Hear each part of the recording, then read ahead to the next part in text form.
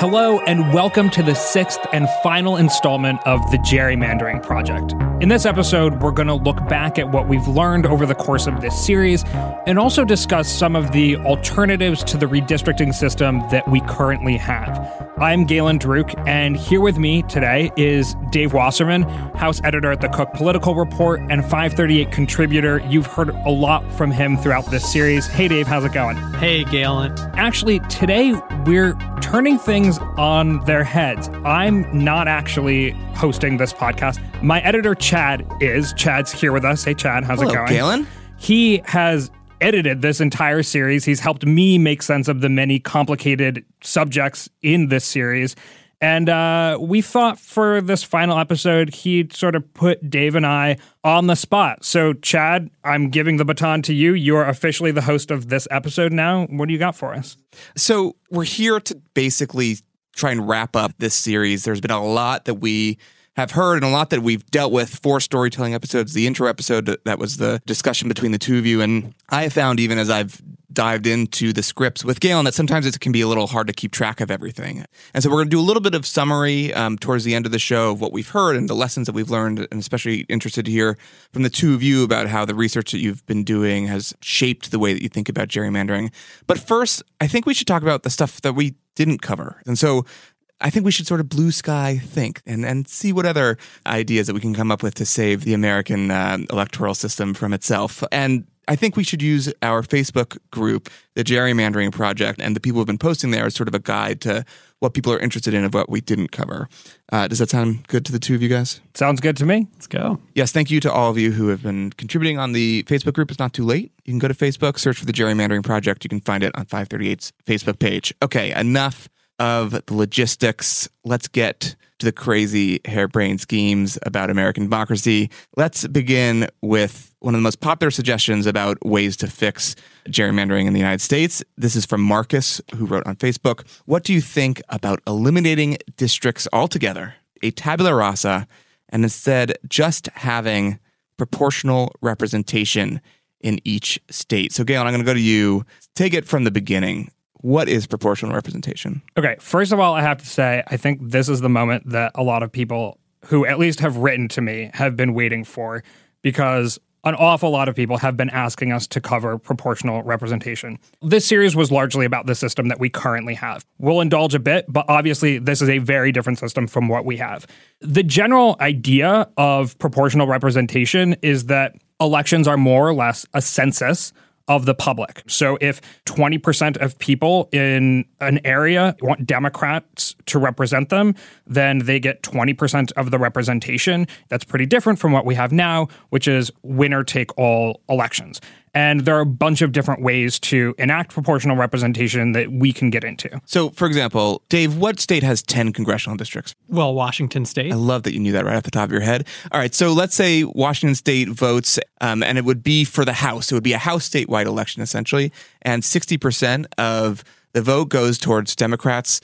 Washington's congressional delegation would then be 6 Democrats and 4 Republicans. Is that right? Right. And so, Dave, do you see this as being something that could be folded into the American fabric, or is it too alien to actually make work? Well, first, let me say, I don't think redistricting reform is difficult because of a lack of public willpower.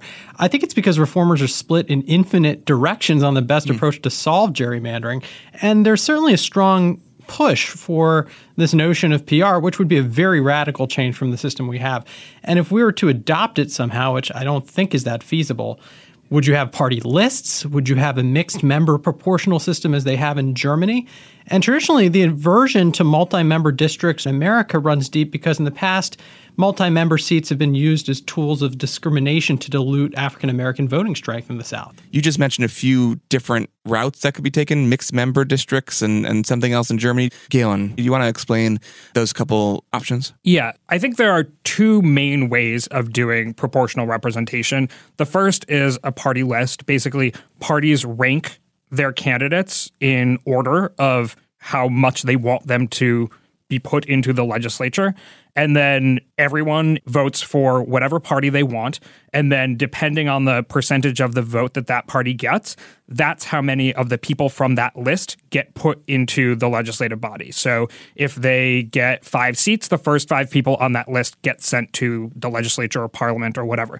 That means that you're not voting for a representative, really. You're voting for a party that will pick your representatives for you. But aren't we increasingly voting for party anyway?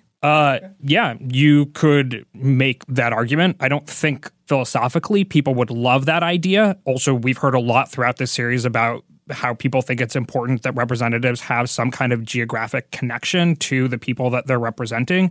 But yeah, then the other way of doing it is essentially ranked choice voting. You do vote for a person. A bunch of candidates run.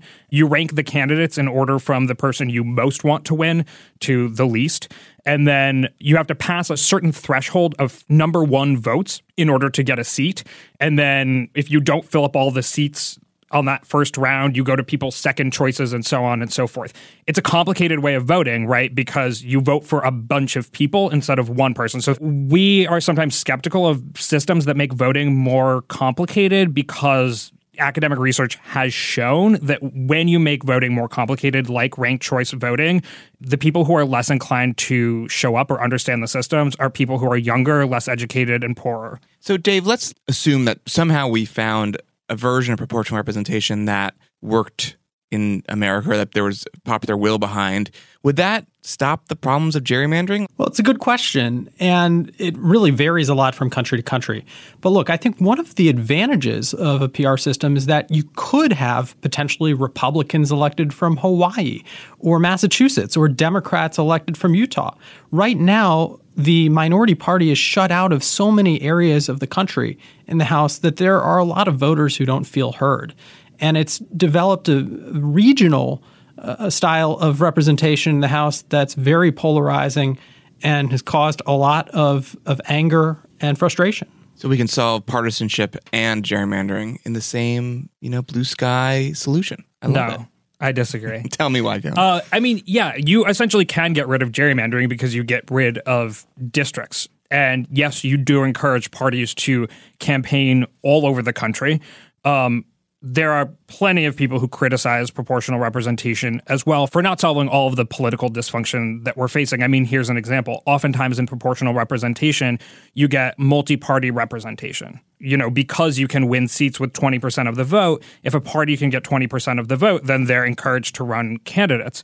So perhaps in Utah, there might be, let's say, a Mormon variant of the Republican Party that splits off and becomes its own thing. Right. And therefore, it is more likely that you end up with no majority party governing a country. So if you look at a country like Italy that has proportional representation, I mean, it's spent significant periods of its existence without a government. So what will happen is instead of intra-party fighting, where you have the different wings of the Republican Party or Democratic Party fighting with each other, you just get separate parties. And then those parties don't agree with each other, but still have to form a coalition government. All right, so let's go to the next comment. John writes, quote, "An idea that seems to surface a lot in order to reduce gerrymandering is massively increasing the number of representatives sent to a legislative body." John continues, "This wouldn't be just a minor increase of, say, 10%, but increasing the size of the legislature by a factor of anywhere from 2 to 10. What effect would that have besides needing to rename 538? Well, the number 435 doesn't appear in the Constitution, and the size of the House is not fixed. It actually wasn't until 1913 that the size was set at what we know today at 435. I think there is a valid argument to be made for a larger House because smaller districts would theoretically bring members closer to their constituents and put a premium on retail campaigning. I mean, who knocks on doors anymore, really? You raise money in D.C. to air a bunch of ads.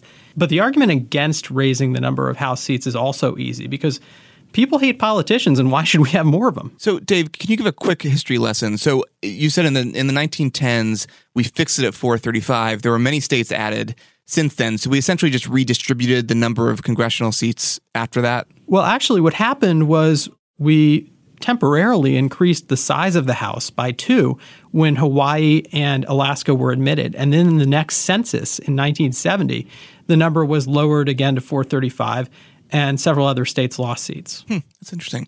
So, Galen, what do you think about this idea of increasing Congress? I mean, I find it interesting. Overall, I'm not sure that it would change things all that much. I mean, far from ending gerrymandering, you would have a lot more districts to create, and actually you would be able to be a lot more precise with how you draw the lines, in the sense that you could really zoom in on specific communities and maybe even make it harder to draw competitive districts. I mean, if you want to use data to really gerrymander the hell out of a state, that's somewhat magnified. On the upside, you would be able to get a majority minority district more easily. So in areas where there is a large minority population, but there's not enough of that community to actually create a VRA district, you would then be able to do that. So that's one benefit I could see. Yeah, I personally am intrigued by this idea. You'd have more district lines to adjudicate and figure out where they were drawn, but it seems like the stakes wouldn't be quite as high for every one of them, because in some states you're only dealing with a handful of districts. The difference between 3 representatives who are Republicans and 2 representatives who are Republicans might matter. Dave, is it New Hampshire who has like 3,000 state legislators, or am I making that up? Yeah, I'm pretty sure there's a ratio of 1 state legislator for every 3 people in New Hampshire. And so is that seen as a success in New Hampshire, do you know? It ends up leading to a lot of odd characters getting elected. So perhaps we'd have even more marginal figures than we do already. Well, that's true. Look, I think this is an intriguing idea. I think it's worthy of consideration. But is it a solution to gerrymandering? No. Okay, so then let's move on. Let's leave it in the trash bin. Sorry, John. Thanks for playing. Here is an idea from Marcus. It involves an algorithm, which, at 538, we're weak to that kind of idea. So Marcus on the Facebook group says to take, quote, geography and population numbers coupled with a randomized process and let the chips fall where they may, so to speak. Yes, it will result in some unusual groupings, Marcus writes, but it might finally remove the issue from the political sphere. So we're in a very technological age. In the podcast, we've talked about how technology has shaped the way that gerrymandering is done now, that in the past you'd had to guess at where people live, but now you have much more exact voter files. So is technology the way out of the problem that technology in part has created? Dave, what do you think? Well, Galen, I've been itching all podcasts to talk about this. And, the dream of automated redistricting has actually been around since at least 1963, when a guy named Sid Hess, who worked at a chemical company in Delaware, wrote this influential proposal for algorithmic redistricting. And that was 1963. And since then, there's actually been a ton of research. And in our forthcoming interactive, we're featuring the work of a software engineer from Boston by the name of Brian Olson. And he came up with an algorithm minimizing the average distance between each constituent and his or her district's geographic center. I do believe we're at the point where technology can be part of the solution rather than the problem in redistricting, and that mathematicians and computer scientists could actually be better at solving gerrymandering than political scientists and politicians. Now, the problem with automated maps is that they tend to be impractical to implement because they slice through so many pre-existing political boundaries like counties and cities. But I think that's a problem that technology could address. And quickly, the interactive that Dave mentioned, we're going to talk about at the end of the show. We're planning an interactive series of maps on 538 that will be debuting in January that you, the listeners, can play with. But Galen, what do you think about what Dave said? I mean, you can program an algorithm to take into account geographic boundaries, to consider voting patterns. You could make them competitive if you wanted to. At the end of the day, unless you're really going to randomize the process and then basically put people in districts that will not respect their counties or cities or communities whatsoever, then you still have to program into that algorithm the value choices that we've been talking about. So yeah, instead of having an independent commission make those decisions, you have an algorithm do it. But that doesn't really remove the kind of difficult choices that have to be made in the redistricting process. Well, I like the idea of a process that's as random as possible to draw districts. And if I had a magic wand, here's what I would do. I'd develop an algorithm that draws the shortest lines necessary to divide states into equally populous districts. So it's basically luck of the draw. But I would marry that requirement to another requirement that only the minimum number of counties and cities should be split in the process. Boom, gerrymandering solved. Yes. And also, you've just violated federal law. But I mean, right, that's kind of like the difficulty here. Would you agree with that characterization, Dave? Part of the difficulty of implementing something like that is that it would violate the Voting Rights Act. Look, we've been litigating the Voting Rights Act for many decades by now, and the interpretation of the VRA has been vague when it comes to exactly what thresholds are best suited for representing minority interests. We've discussed that in North Carolina, among other places. And it may be time where we throw our hands up in the air and say, we should have a race-blind and partisan-blind system. You know, I have definitely heard from people who say that exact thing in the course of reporting this series. It's a really kind of complicated, oftentimes emotional subject to talk about. I don't honestly foresee race considerations in redistricting going away, but I do increasingly hear members of the African American community, people involved with the NAACP, as you heard on this podcast, kind of shifting their mindset towards race-blind redistricting. And the theory there is that Democrats would stand to benefit if the country went race-blind in the redistricting. Is that right? You know, potentially, but there's also something deeper, which is, do we want to segregate people based on their race in terms of where we put them in districts, right? When the Supreme Court originally looked at the 12th district that we talked about in the North Carolina episode, they basically said, this is really strange. We're really specifically dividing up citizens based on their race. Is that how we want our representative politics to look?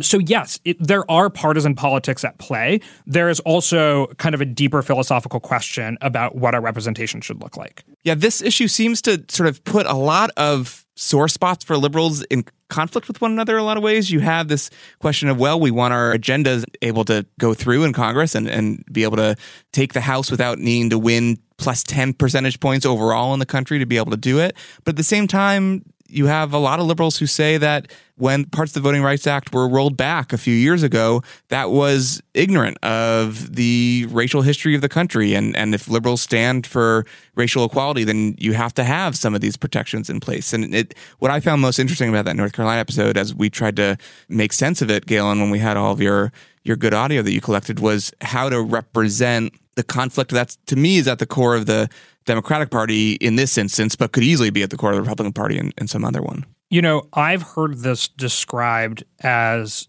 politics of the second best.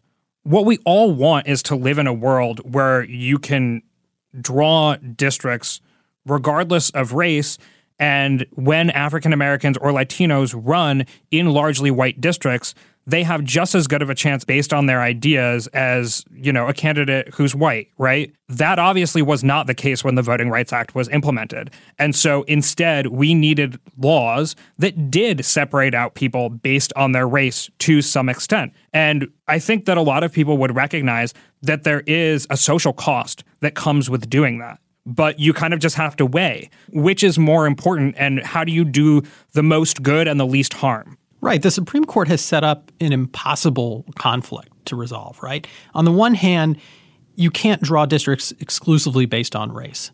On the other, if it's possible to create a majority-minority district in a given area where you have racially polarized voting, you have to draw that district. And so where's the dividing line? I would argue that majority-minority districts have actually served as poor springboards for their occupants when it comes to running for higher office, which is one of the many reasons I think it might be more ideal to draw a set of random districts where minority candidates might have chances in a variety of districts. And that brings us back to the algorithm. Yeah, this is complicated. I'm not sure either that the three of us who are all white men are particularly well equipped to go deep into what's best for minority communities. And we obviously heard from a number of African Americans in the North Carolina episode, as well as someone talking about Latino representation as part of that episode as well. And the dynamics were different on that side of it. Let's leave the algorithms there, I think, and move on to our final blue sky idea, which comes to us from Peter on the Facebook group. This is about thinking more nationally as opposed to on a state-by-state level. Peter, who appears to be from Australia, writes, as an outsider, I can't understand why there is not an independent federal electoral commission to run federal elections. Why is voting different in every state? is there a constitutional reason why the Congress could not legislate to set up a commission that would draw district boundaries and run the elections? It works well in Australia with a similar bicameral legislature. So in some ways, if I understand what Peter's writing well enough, he's saying do what California did, but make it federal, make it national. Dave, does that seem like a good idea to you? Well, the fact American elections are decentralized is, in my opinion, a strength of our system because it makes elections harder to rig. And I think that actually builds more trust in the electoral system. That said, the fact that we're still arguing about gerrymandering until we're blue in the face is a uniquely American screw-up. And I would actually look to Canada, which has had some success in combating gerrymandering of its ridings at the provincial level. And in 1964, Canada passed the Electoral Boundaries Readjustment Act, and that led to commissions chaired by judges in basically every province that handle the process without much controversy. And there's no reason Congress couldn't require states to draw districts that way. Yeah. In terms of reforming our electoral system, I think that it is more likely that there will just be enough momentum on the state level that more and more states start passing these independent commissions, which will mean that every commission ends up being different. Laboratories of democracy, Galen. There you go. I mean, yeah, if you think that independent commissions are a good idea, then I can't imagine why you wouldn't want every state to have them. I think, though, that it is important in having this conversation to look at if you like the idea of proportional representation, and that's what you're kind of attracted to overall and think an independent commission can get us there, it won't. I mean, if you look at the United Kingdom, they have a number of boards set up to district within, England, Scotland, Wales, etc. But they don't have proportional representation in the UK. They have single-member districts, and currently Conservatives possess more seats than, they would have won in a proportional system. There are not the same charges of gerrymandering there, although I have read some on The Guardian, actually. So I think people have more trust in the process in the UK, but it does not get them proportional representation. Ironically, the controversy in those countries is focused more on reapportionment than redistricting, whereas in this country, reapportionment is actually a straightforward process where the census allocates seats to states.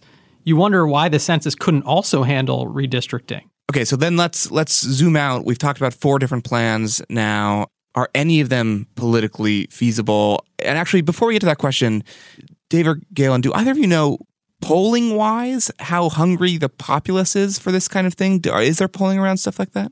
I mean, the polling says that Americans don't like gerrymandering, but as we've learned throughout this series, that's not that meaningful because gerrymandering has a lot of different meanings. And there's also no policy that equals ending gerrymandering, right? There's a lot of different policy solutions that you can try that address different parts of the redistricting equation. So in terms of polling, I don't think people get polled about whether or not they want a federal independent commission. I don't know, Dave, do you know if there's polling about proportional representation or multi-member districts or like radically changing our electoral system? If there is, I haven't really seen it. Yeah, I don't think so. Okay, so if there's no polling, Dave, let's get to the political feasibility from just a politician enacting it standpoint. What's it going to take to change the system and make one of these or some other thing happen? Out of the options that we've discussed, I do think the California-style independent commission reform is the most feasible and practical to implement on a state-by-state basis. There are 2 obstacles, though. The first is it requires politicians who are currently in charge of the process to willingly give up power. That's a non-starter in most places. And the second is there are only 24 states that have robust ballot initiative processes like California that would allow voters, at least theoretically, to install a new process. Obviously, it is politically viable in some places. We saw that it happened in Arizona, California, and others. In terms of some of these more blue sky ideas, proportional representation, there's a federal law preventing multi-member districts. So that would have to be repealed. And then, if you wanted to implement this across the country and not just let states do it one by one, you might need a constitutional amendment. So, that's not likely. When it comes to increasing the size of Congress, you'd also have to repeal a federal law. In terms of algorithms and randomization, possible. I mean, states can implement this, I think, on their own. There's no laws preventing them, right, Dave? Not at all. Yeah. So in many ways, this would go kind of hand in hand with either, changing the laws so that the state legislature has to follow certain rules when they redistrict, or, whatever criteria you set up for an independent commission to follow. Have we seen a politician run on a state level, run with redistricting reform as part of their platform? I know with Schwarzenegger, he sort of stumbled into it seemed.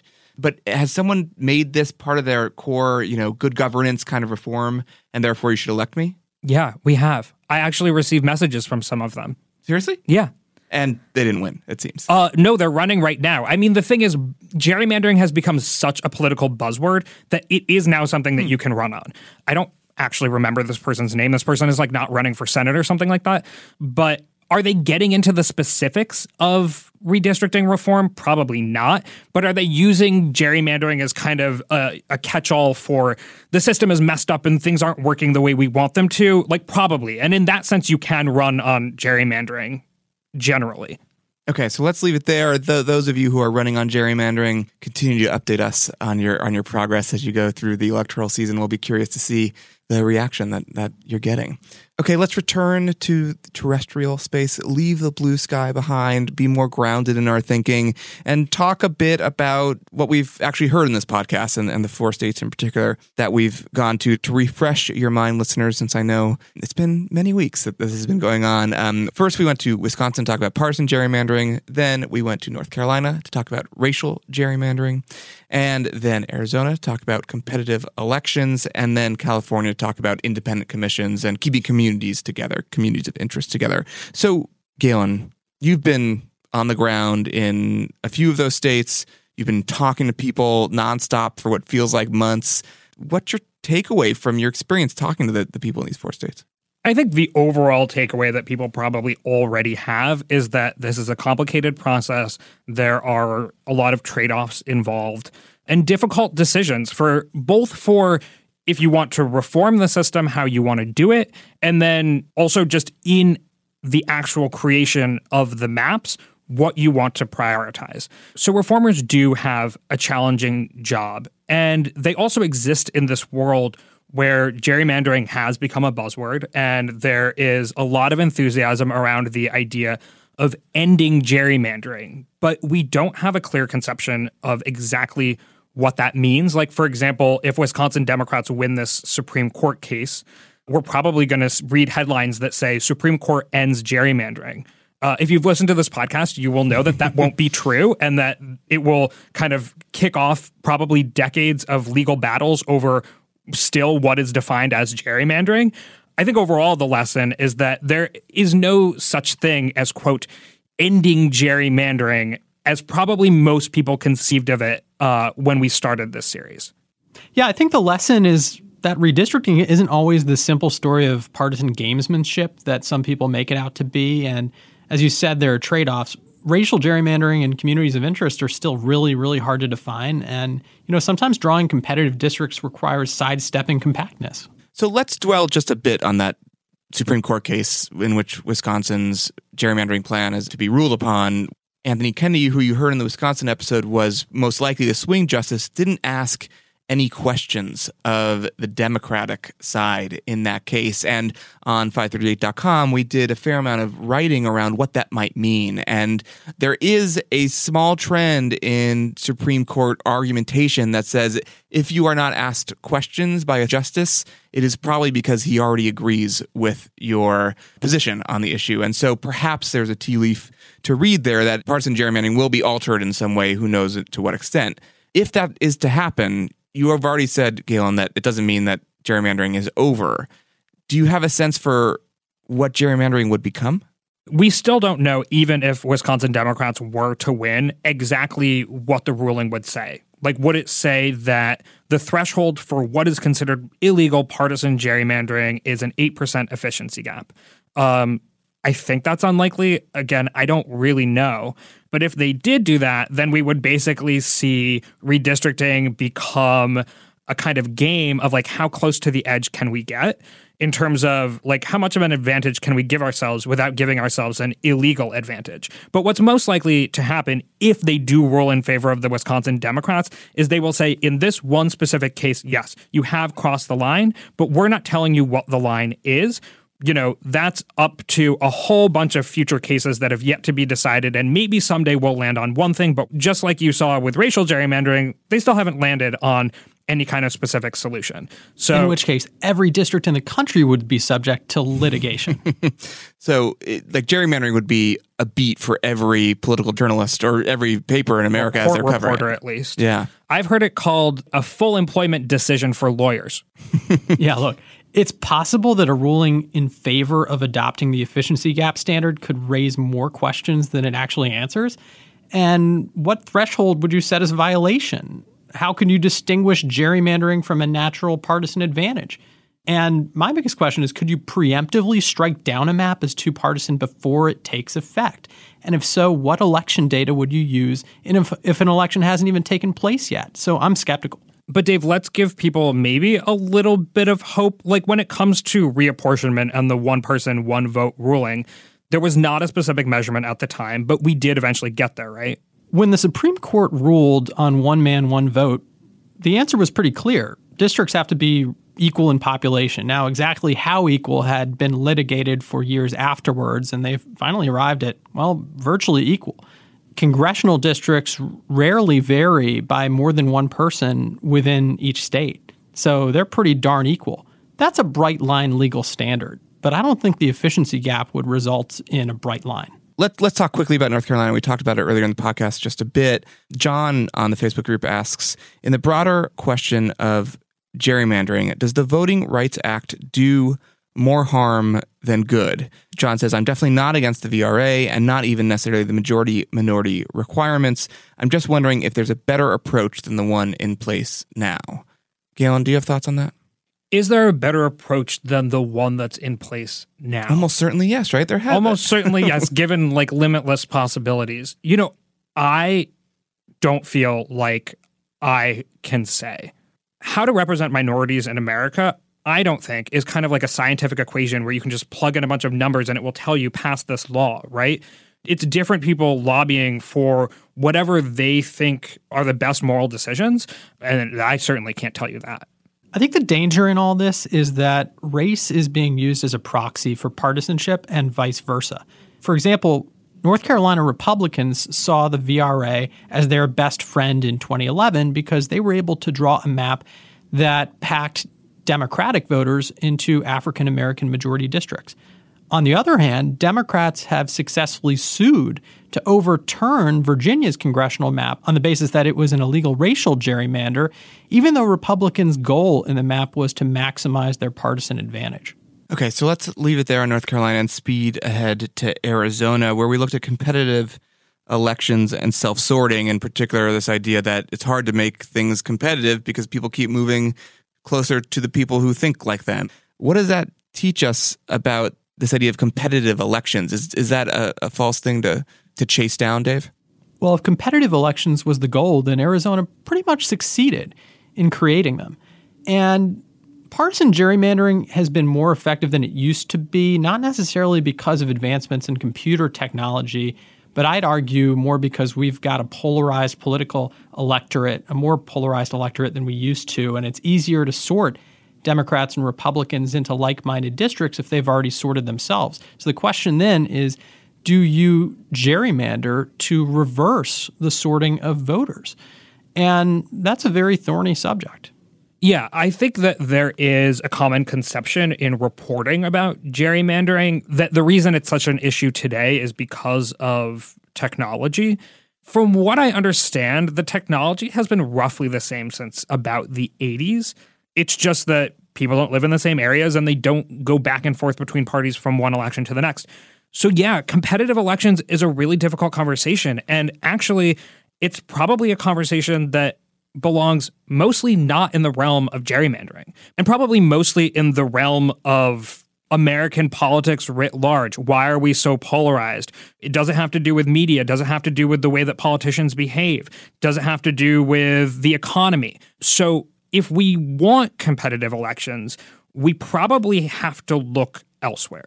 Yeah, and perhaps trying to gerrymander out of self-sorting is treating the symptom, not the disease, essentially. And that Right. then that the thing to do is to think about more societal factors. One of the things we did for the interactive that's forthcoming is we gerrymandered to maximize the number of competitive districts. And I found that we were able to draw about 240 competitive districts out of 435, but we had to resort to some pretty creative techniques to draw those. How'd those shapes look?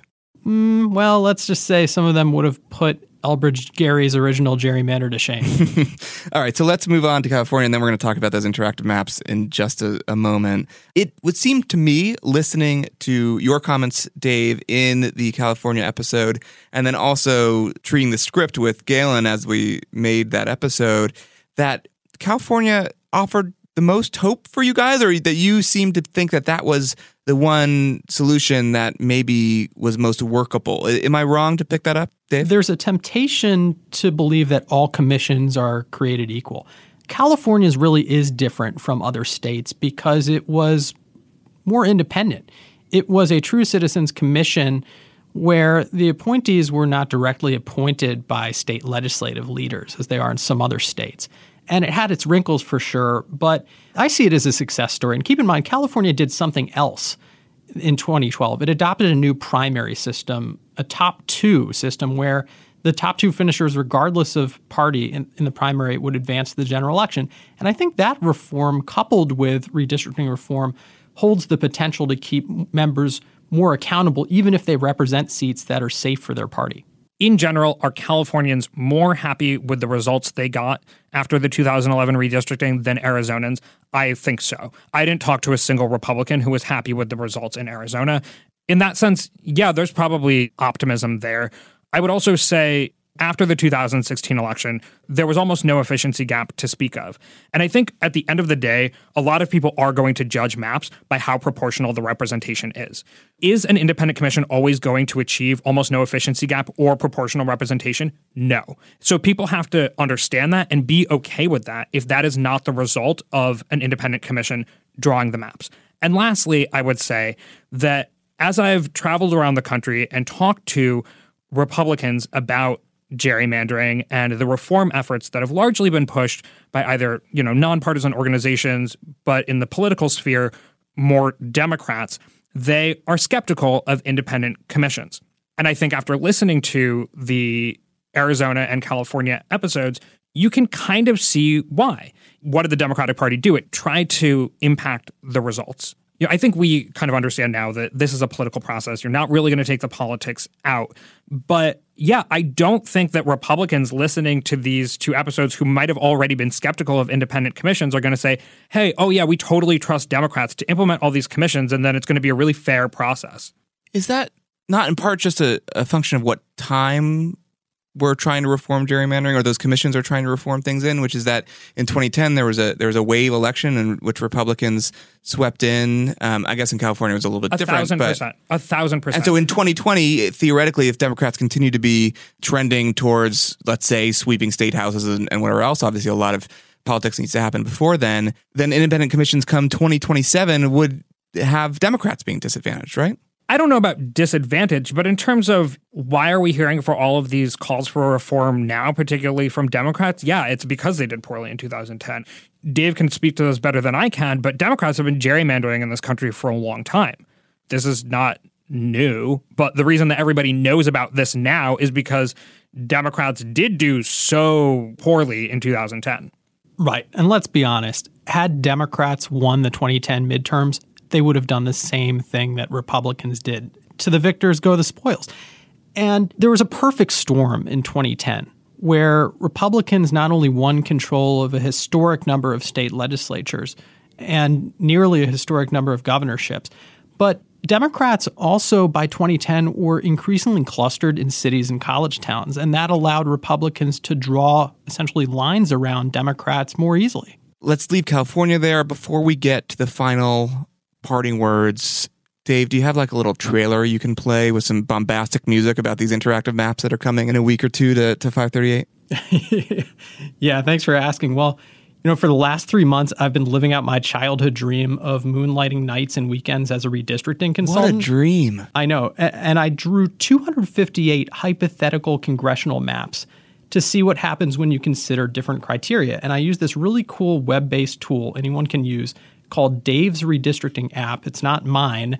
It's actually created by a retired software engineer named Dave Bradley in Seattle, who's a great guy.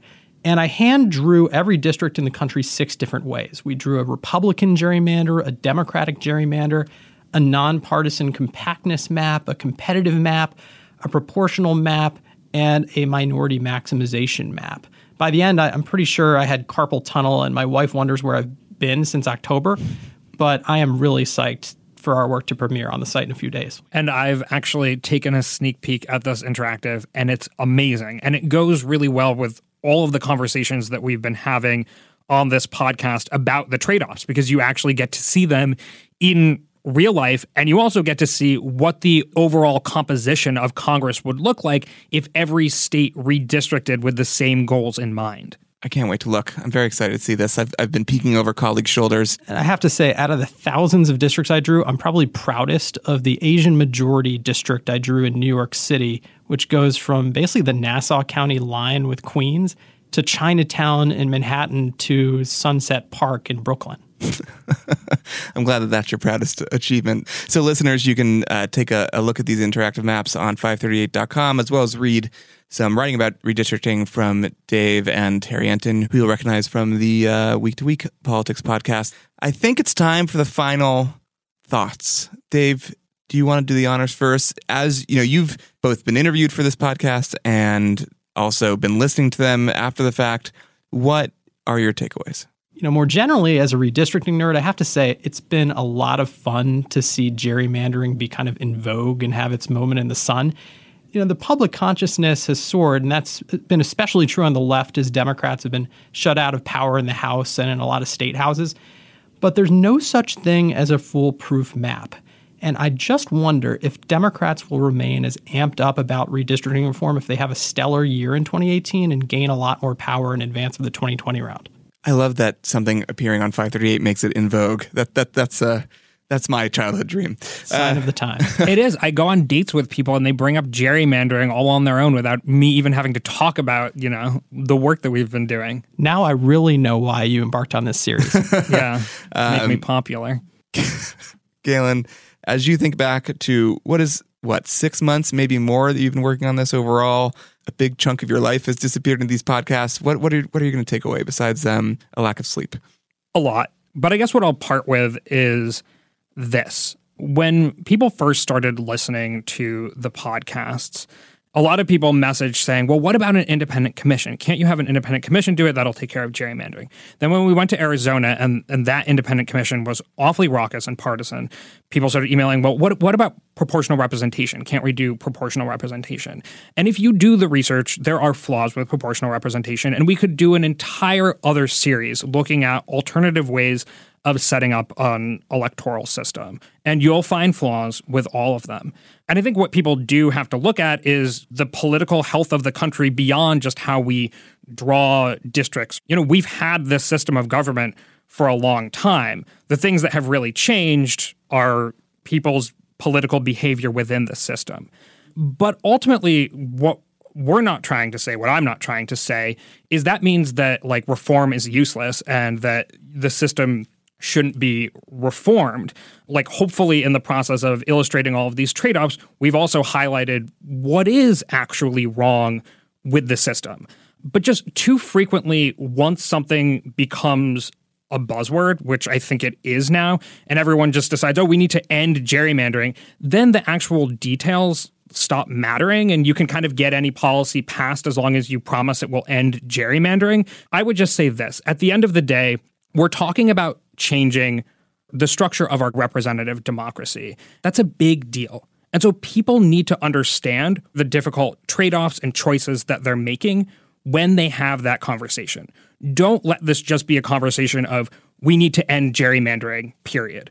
Make sure that when people have this conversation, they are talking about the difficult choices involved. Yeah, I think that's very well put and shows why you were the right tour guide for this trip through gerrymandering reform that we've had over the last 6 episodes. It's been a real pleasure to listen and to work with you on it. And so I thank you for putting together all this work, and it would not be fitting for me to read the credits. So Galen, I'm going to hand it back over to you for the credits one last time. Yes, thank you for listening to that long-winded summation of everything I've learned. But I'm Galen Druk. Thanks for sticking with me. Chadwick Matlin, you have edited this entire series. You have been a lifesaver. If people listening to this series understood the words that were coming out of my mouth, it was only because the first time I wrote them, Chad told me that they didn't make any sense and we had to rewrite all of them. Dave Wasserman, you helped craft the idea of this series from the very beginning. So thank you, and we're eagerly awaiting all of the beautiful maps that you've drawn up. So thanks a lot, and thanks for joining us for this conclusion episode. Well, from concept to design, it's been a pleasure. Micah Cohen is our politics editor. He made sure that we stayed grounded in all of the data. Our talented interns were Kate Bakhtiarova and Alice Wilder. Our fall intern, Kate, just left us to do a semester abroad in Paris, and we wish her all the best. And our summer intern, Alice, is already off working on other big projects. They both did tremendous jobs, so thank you. Ann Pope did the engineering and scoring for this series. Thank you, Ann. Tony Chow manned the control room for many of the roughly 60 interviews that we did, so thank you, Tony. Jody Avergan has been reading our scripts and sharing feedback. We've had lots of tape syncers in cities around the country whose names you've heard throughout this series. This project has involved a lot of contributions from a lot of people, so thank you to everyone involved. And listeners, thank you for tuning in. If you still have any questions or thoughts, you can head to our Facebook page, or you can email us at podcasts@538.com, or you can send a tweet. If you enjoyed the podcast, don't forget to leave us a review and maybe tell other people to check it out. And also don't forget to check out the coverage on our website that will be posted in the coming weeks. Maybe we'll be back when gerrymandering pops up in the news. We are, after all waiting for that Supreme Court decision. But that's all from us for now. So thank you for listening.